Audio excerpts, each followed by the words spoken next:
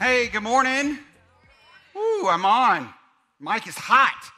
Hey, we are glad that you're with us. My name is Mark Porter. I'm the executive pastor here at Live Oak. And if I have not met you, I would love to meet you after the service. We have been in this series called Vintage. And really, it's this idea that some things are worth hanging on to. That in the life of the church, that there's some things that while culture's changed, methodologies changed, technology has certainly changed since the church started 2,000 years ago, some things should never change. There's some things that we should always hang on to, some non-negotiable values. And those are vintage things. And we know vintage things. Like here's a picture of something that's old and something that's vintage, okay? Right? Albums, they're making a comeback, right? My 17-year-old son, he has albums now. He plays it on a record player, right? 8 tracks, not so much, right? My letter jacket from high school, that's old. It's not vintage, right? But my Star Wars t-shirt, vintage, right? Well, that's true with the church as well. And during this series, we've talked about some things that are vintage, some things that we should never, ever let go of. And I'm just going to summarize a few weeks here. First of all, Doug talked about this idea of discipleship. Matthew 28. It says this, Jesus says, go and make disciples. Right? That's something the early church did. That's something we should do. And baptism, which Doug just shared about, we should always be baptizing. That we are called as followers of Jesus to make disciples. And what's a disciple? Well, it's just a follower of Jesus, an apprentice of Jesus who becomes more like Jesus. Around here, we would say you want to measure your spiritual growth, measure your love for God and your love for others, right? That's a good determiner of our growth as a disciple, as a follower of Jesus. We're called to be disciples. And the way Doug said it was this. He said, we need to be one and we need to make some. We need to be a disciple, to grow in our love for God and love for others, but we need to go make some. And we've got to do this together. We've got to do this together. We've got to get that good news out. Like it's this whole idea of, hey, who's missing out on this? Who could I invite on a Sunday morning to fill these empty seats? Who could I build a relationship with and invite to lunch or whatever it is? Right? We've got to do this together. This is something we would never let go of. Doug also talked about this idea of generosity and this idea that our money, right? Our money, what I do with not my money, but his money honors God, changes me, and impacts others. And we've kind of come back to this phrase, how it honors God, changes me, and impacts others throughout the series. But Doug, he didn't do a giving talk. He just talked about generosity and our posture toward our money, and that the Bible has a lot to say to us about money. And that our posture toward that as we handle our finances is huge. And I just want to tell you, for me personally, this is an area that I have really grown in over the years. That as I have kind of opened my hands and trusted God more and more with my finances, it really has changed me. Because I don't look at my finances the same. They're not mine. They're his. God has given me so much. And Mindy and I, we give through the Live Oak app, and I encourage you to do that. It's a great way to participate in giving here to the mission of the church, but we give by recurring giving, so it's set up every month, and we do that purposely so that we don't cheat it, right? We give God what's first, not what's left, and we also, one of the things we've really tried to do as a family is every year we incrementally increase what we're giving because we believe, based on what Scripture teaches us, is that the tithe, 10% that you hear about a lot of times in the Old Testament, for us, we just feel like that's the floor, it's not the ceiling. Because Jesus gave all to us.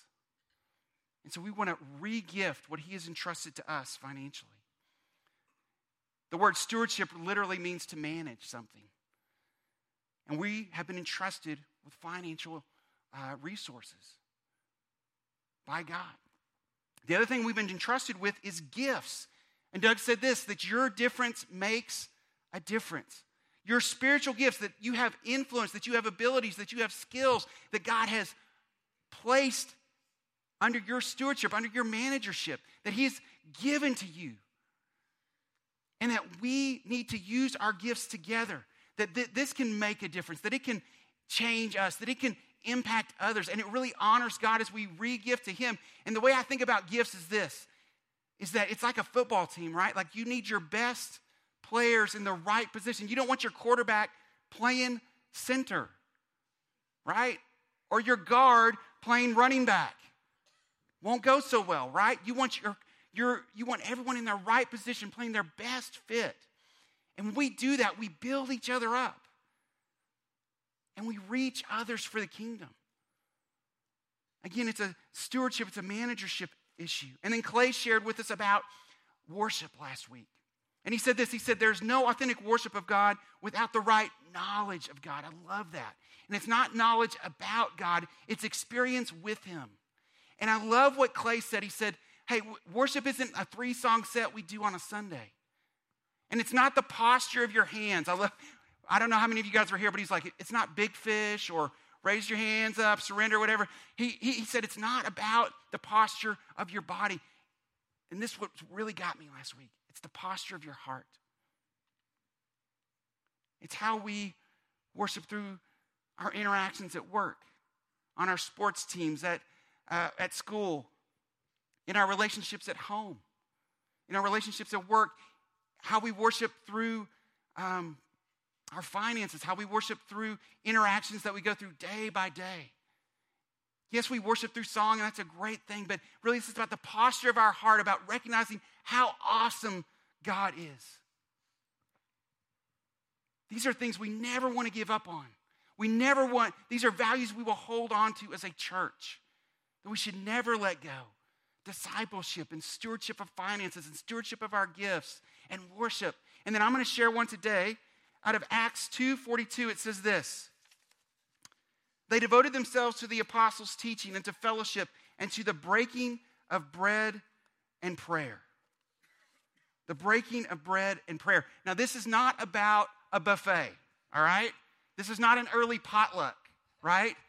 Luke, who wrote Acts, he's talking about this idea that we're going to celebrate at the end of service called communion. This is something the early church held on to as a value. And here's the cool thing about communion. When we celebrate it later today, some scholars have argued it is the most practiced ritual or vintage practice, if you will, in human history. Think about that. That you're going to share in a vintage practice that the disciples of Jesus shared with Him. And that today we will share with other Christians around the nation, around the world. Tens, maybe hundreds of millions of people will share in this vintage practice. Why is it so important?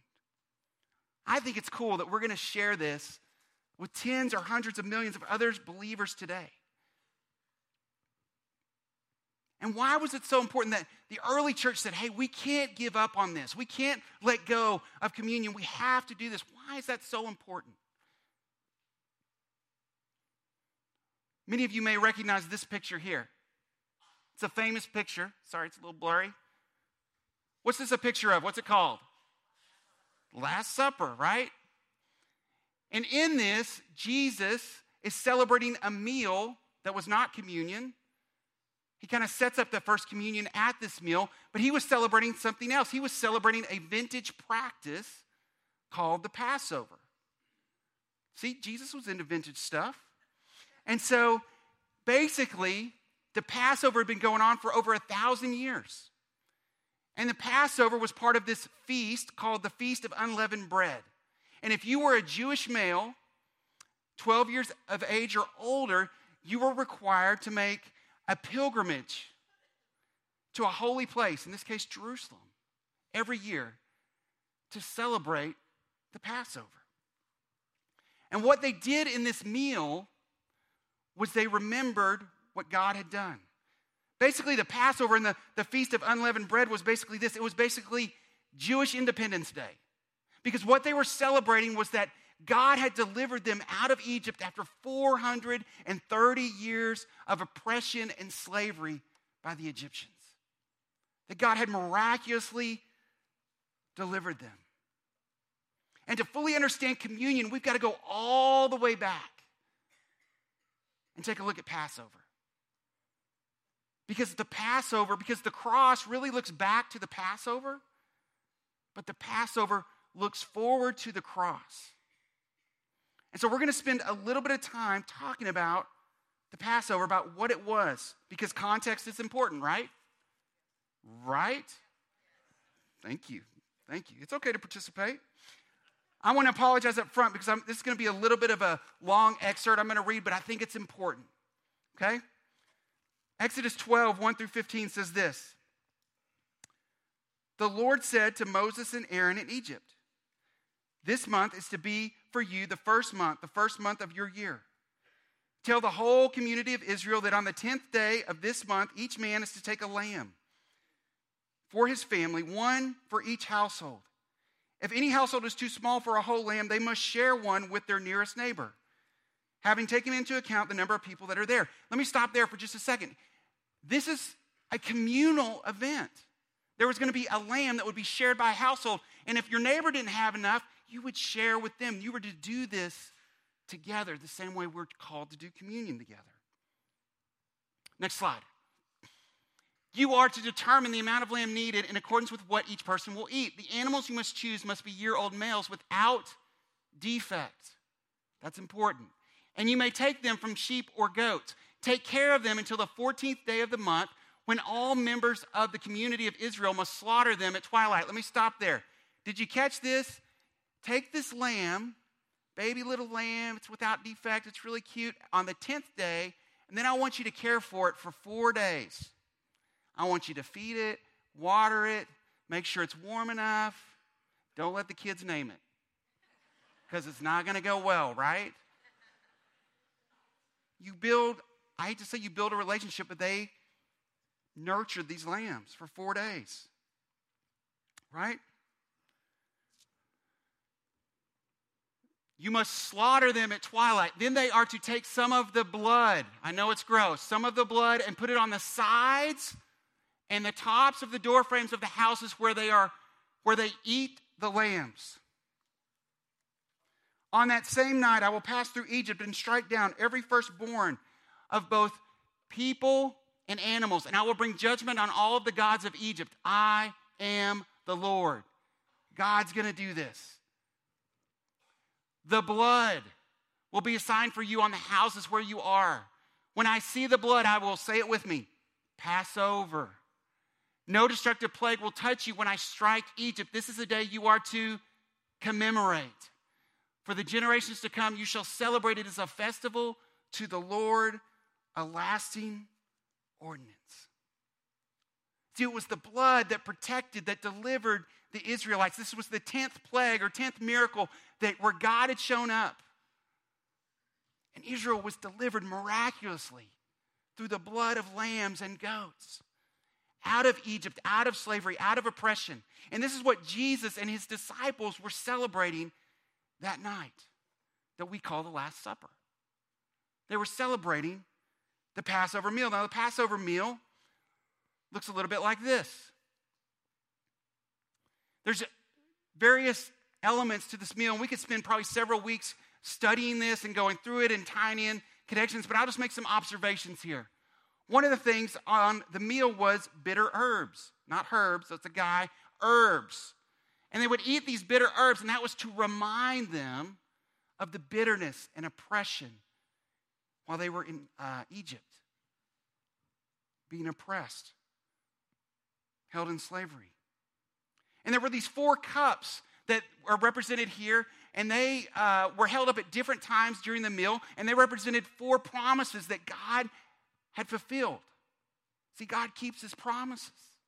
He shows up, not always the way we think he will, but he shows up and keeps his promises. These 4 cups represent these promises out of Exodus 6, 6, and 7. I will bring you out. I will free you from being slaves, and I will redeem you. I will take you as my people, and I will be your God. Let me focus on promise number 3 for just a second. The word redeem means to buy back. Like when you take a coupon to the store, it's their coupon. They buy it back from you and give you a discount, right? The other translation, which I actually like better, is to pay a ransom. See, if you take my kids, they're 15 and 17, I might just let you keep them. No, I would want them back, and I would do whatever I could. I would pay whatever I needed to pay to get them back. And that's what God did for the Israelites, for his people. He bought them back through the blood of lambs and goats. He redeemed them. He rescued them. And so they were celebrating this meal, this memorial, this Passover meal to remember God's faithfulness, God's promises, and how he had shown up. And they'd been doing this for about 1,200 years. Jesus had probably done it multiple times growing up since he was 12. His disciples had too. And then suddenly Jesus is going to reframe it. He's going to reframe it through him. I want to ask you guys this. Have you ever wondered why we have memorials? Here's some memorials. 9/11 Memorial, the Lincoln Memorial, and the Iwo Jima Memorial. Why do we have those? So we don't forget, right? We want to look back on our past. We want to remember the sacrifices that were made for us. We want to learn from those, and we want to honor them. That's why we have memorials. This is not my quote, but I love it, and we've used it before when we've celebrated communion together. It says this: we remember what we should forget, and we forget what we should remember. That's so true, right? That's why we have memorials. That's why we need tangible reminders like the Passover meal and communion to remember the sacrifice. Do you realize in Scripture that God says 250 plus times, remember? It's almost like he knows we are forgetful people. That we will forget what he's done for us. We will forget whose we are and who we are because of his life, death, and resurrection. 250 times it says to remember.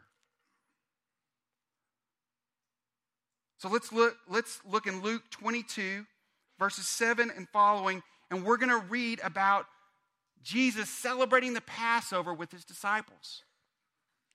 It says this: then came the day of unleavened bread on which the Passover lamb had to be sacrificed.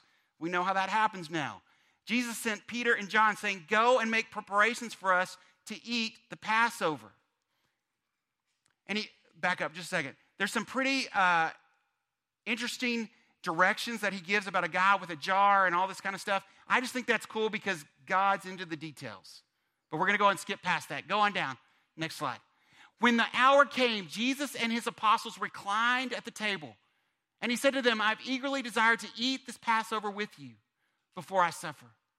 For I tell you, I will not eat it again until it finds fulfillment in the kingdom of God. After taking the cup, he gave thanks and said, take this and divide it among you.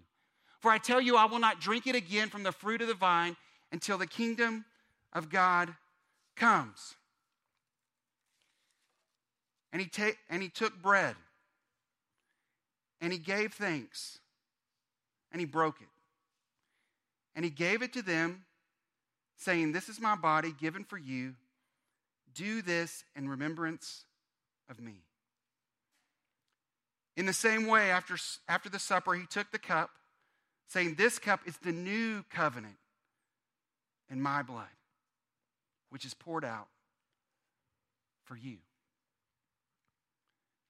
See, Jesus took the Passover meal and he redefined it. He made it a new practice through him. And communion is not a pilgrimage back to a sacred city, but it's a pilgrimage back to the cross. Because every time we share these elements, we are reminded, we are reminded where we first found forgiveness, where we first found hope, where we first found grace and mercy and a new identity. One author said it this way: God came to us so we could come to him. And these simple elements of bread and juice that we're going to take here in a little while, a body broken and blood poured out. These tangible elements so that we would remember a body broken. Jesus said, I am the bread of life. He is our life. He is our sustenance. Our spiritual life comes through this body broken. And even though his body was broken, he was not defeated. And God has a history in Scripture of using broken people like us as well, because he's in the redemption business. A body broken, the bread of life broken for us so that we might have new life through him. And then blood poured out. Blood poured out not by lambs, but by the Lamb of God. Capital L. The Lamb of God. Blood is a theme that runs throughout Scripture. I know it's a little bit gross, sounds a little bit gross, but it is. It's a theme that runs throughout Scripture. And we know that blood is like, it's life, right? Like, that's not rocket science. Physically, we got to have blood to live. But spiritually, it's significant as well. Spiritually, blood means life as well. Hebrews 9 says it this way. In fact, the law requires that nearly everything be cleansed with blood, and without the shedding of blood, there is no forgiveness. If you read the Old Testament and New Testament for that matter, you will find this theme of blood over and over. And in the Old Testament, animals were sacrificed for their blood, right? Over and over to cover the sins of the people. These lambs, these animals were sacrificed to cover the sins. But when Jesus went to the cross for us, he didn't go to cover our sins. He went to cancel our sins once and for all by the blood of the Lamb of God.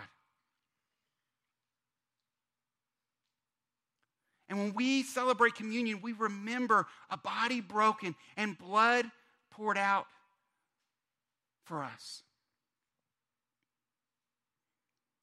I want to just share a little bit of an analogy with you guys, and then we're going to share the elements together. But when I read this story, it made a lot of sense to me, so you can listen in. Hopefully it'll make sense to you. How many of you guys got a flu shot this year? Yeah, a lot of us, right? You get a flu shot. When you do that, right, you get a little flu virus in there, and it's dead flu virus, right? Or they use synthetic flu virus now. But it's so that your body will recognize that virus, build up antibodies to it, and that way if you are exposed to that strain of the flu, I know they miss sometimes and all that, right? Don't get me started, right? Your body can respond to it. Do you realize, speaking of cool things about your blood, do you realize that your blood has memory cells in it that it can recognize an antigen and remember it for like 60 to 70 years? I'm the only one who thinks that's cool. All right, I'll just geek out up here by myself. I think that's so cool. Your body responds and sends white blood cells, right? And all these things to fight off the infection. That is so cool. You're like, Mark, what are you talking about? Hang in there. We get a flu vaccination, right? To keep the flu away. This idea of vaccination tracks back to the 18th century to this fellow right here. His name's Edward Jenner. He was a pastor's kid, right? They can be okay. And Edward Jenner, he was an English doctor, and in 1796, there's a little disease going around the world called smallpox. And it was devastating Europe. Actually, it's devastating most of the planet. It had a 10 to 20% mortality rate, and in cities and with young kids, the mortality rate was much higher. Some estimates say it killed between 80 and 120 million people. It was devastating Europe. But Edward Jenner observed that milkmaids, when they milk cows, they would get a similar disease to smallpox called cowpox. Very original, right? Very similar blisters, but no fever, there was no death related or anything like that. And so he began to think there's a relationship here because milkmaids rarely get smallpox.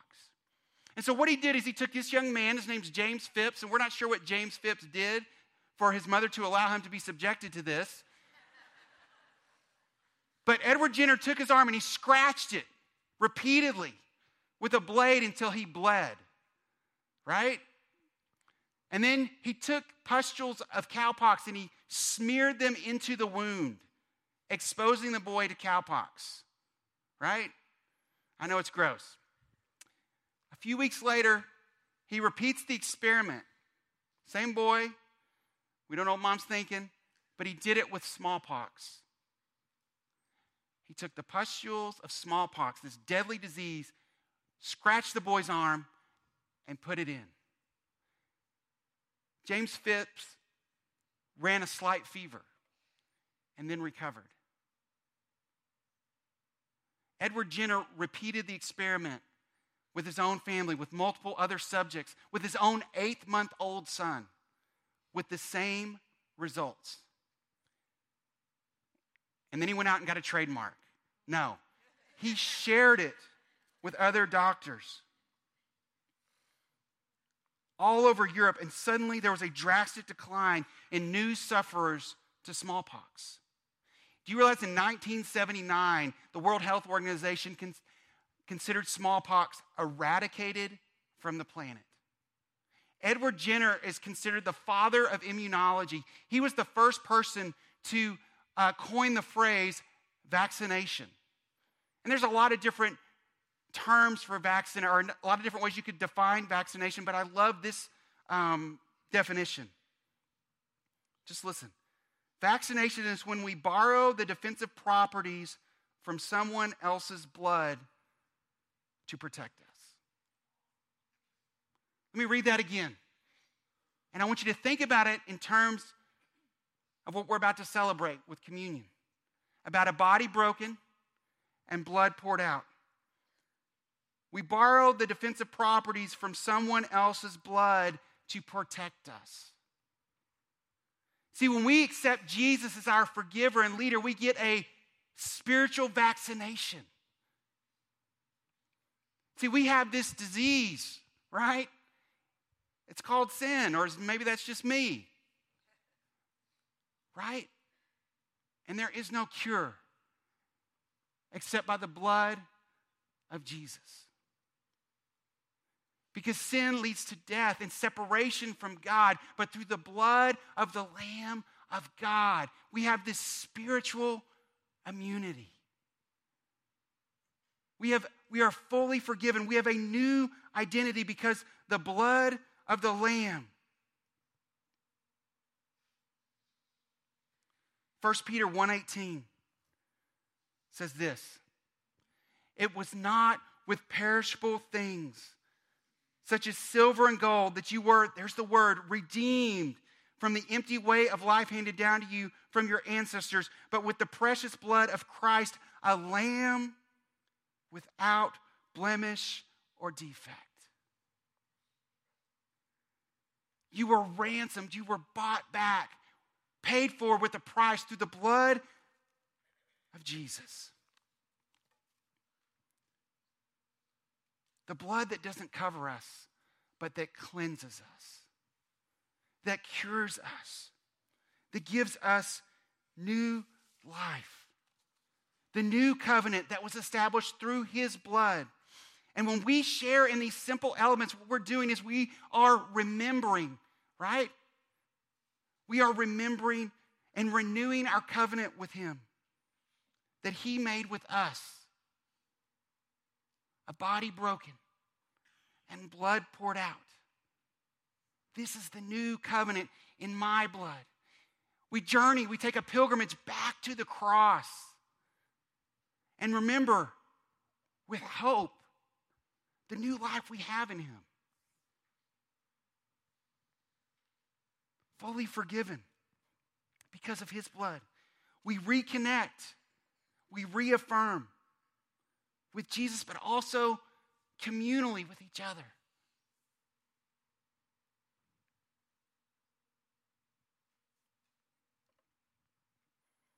See, I really believe this. How we approach communion honors God as we remember him. It changes me. It should change me. And it should impact others. Because we would want to share this good news with others. When we acknowledge this, when we take these elements, we acknowledge our remembrance and allegiance to Christ, but we show our participation as a body of believers, not just this body of believers, but with other believers who have faith in Jesus.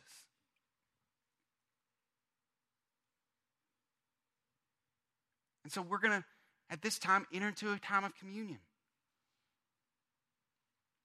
So what I want you to do is just kind of prepare your hearts. I'm going to ask the ushers to come on up and to pass out the elements. And what I want to ask you guys to do is just to sit there and to reflect. The elements are double cupped. Just take one, hold on to them. Think about these elements. Think about a body broken, the bread of life broken for you so that you might have new life. Blood poured out by the Lamb of God. Not to cover your sin, but to cancel it. Talk to God, reaffirm with him, reconnect with him. And then I'll come back up and lead us through the elements together.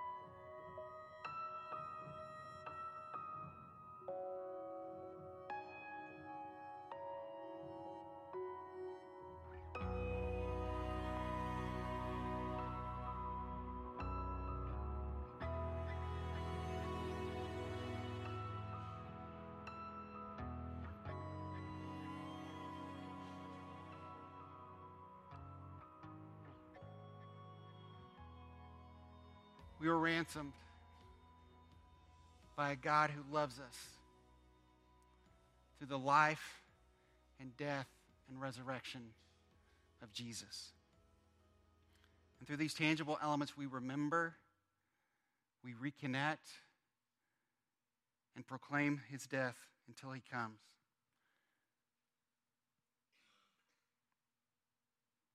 And Jesus took bread and gave thanks and broke it and gave it to them, saying, "This is my body given for you. Do this in remembrance of me."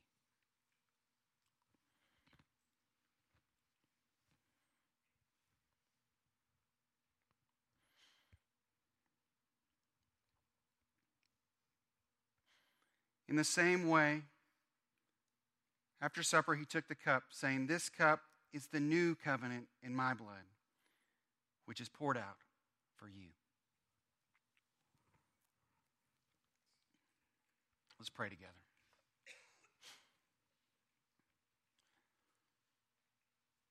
Heavenly Father, we acknowledge that we are forgetful people. We are forgetful about your grace, your forgiveness, and even the hope that we have through you. Thank you for your great love for us. Thank you for these elements to remind us that a body broken, the bread of life given for us so that we might have new life, new identity, and blood poured out so that we might have forgiveness, so that we might live a new life with the spiritual immunity we have through Jesus.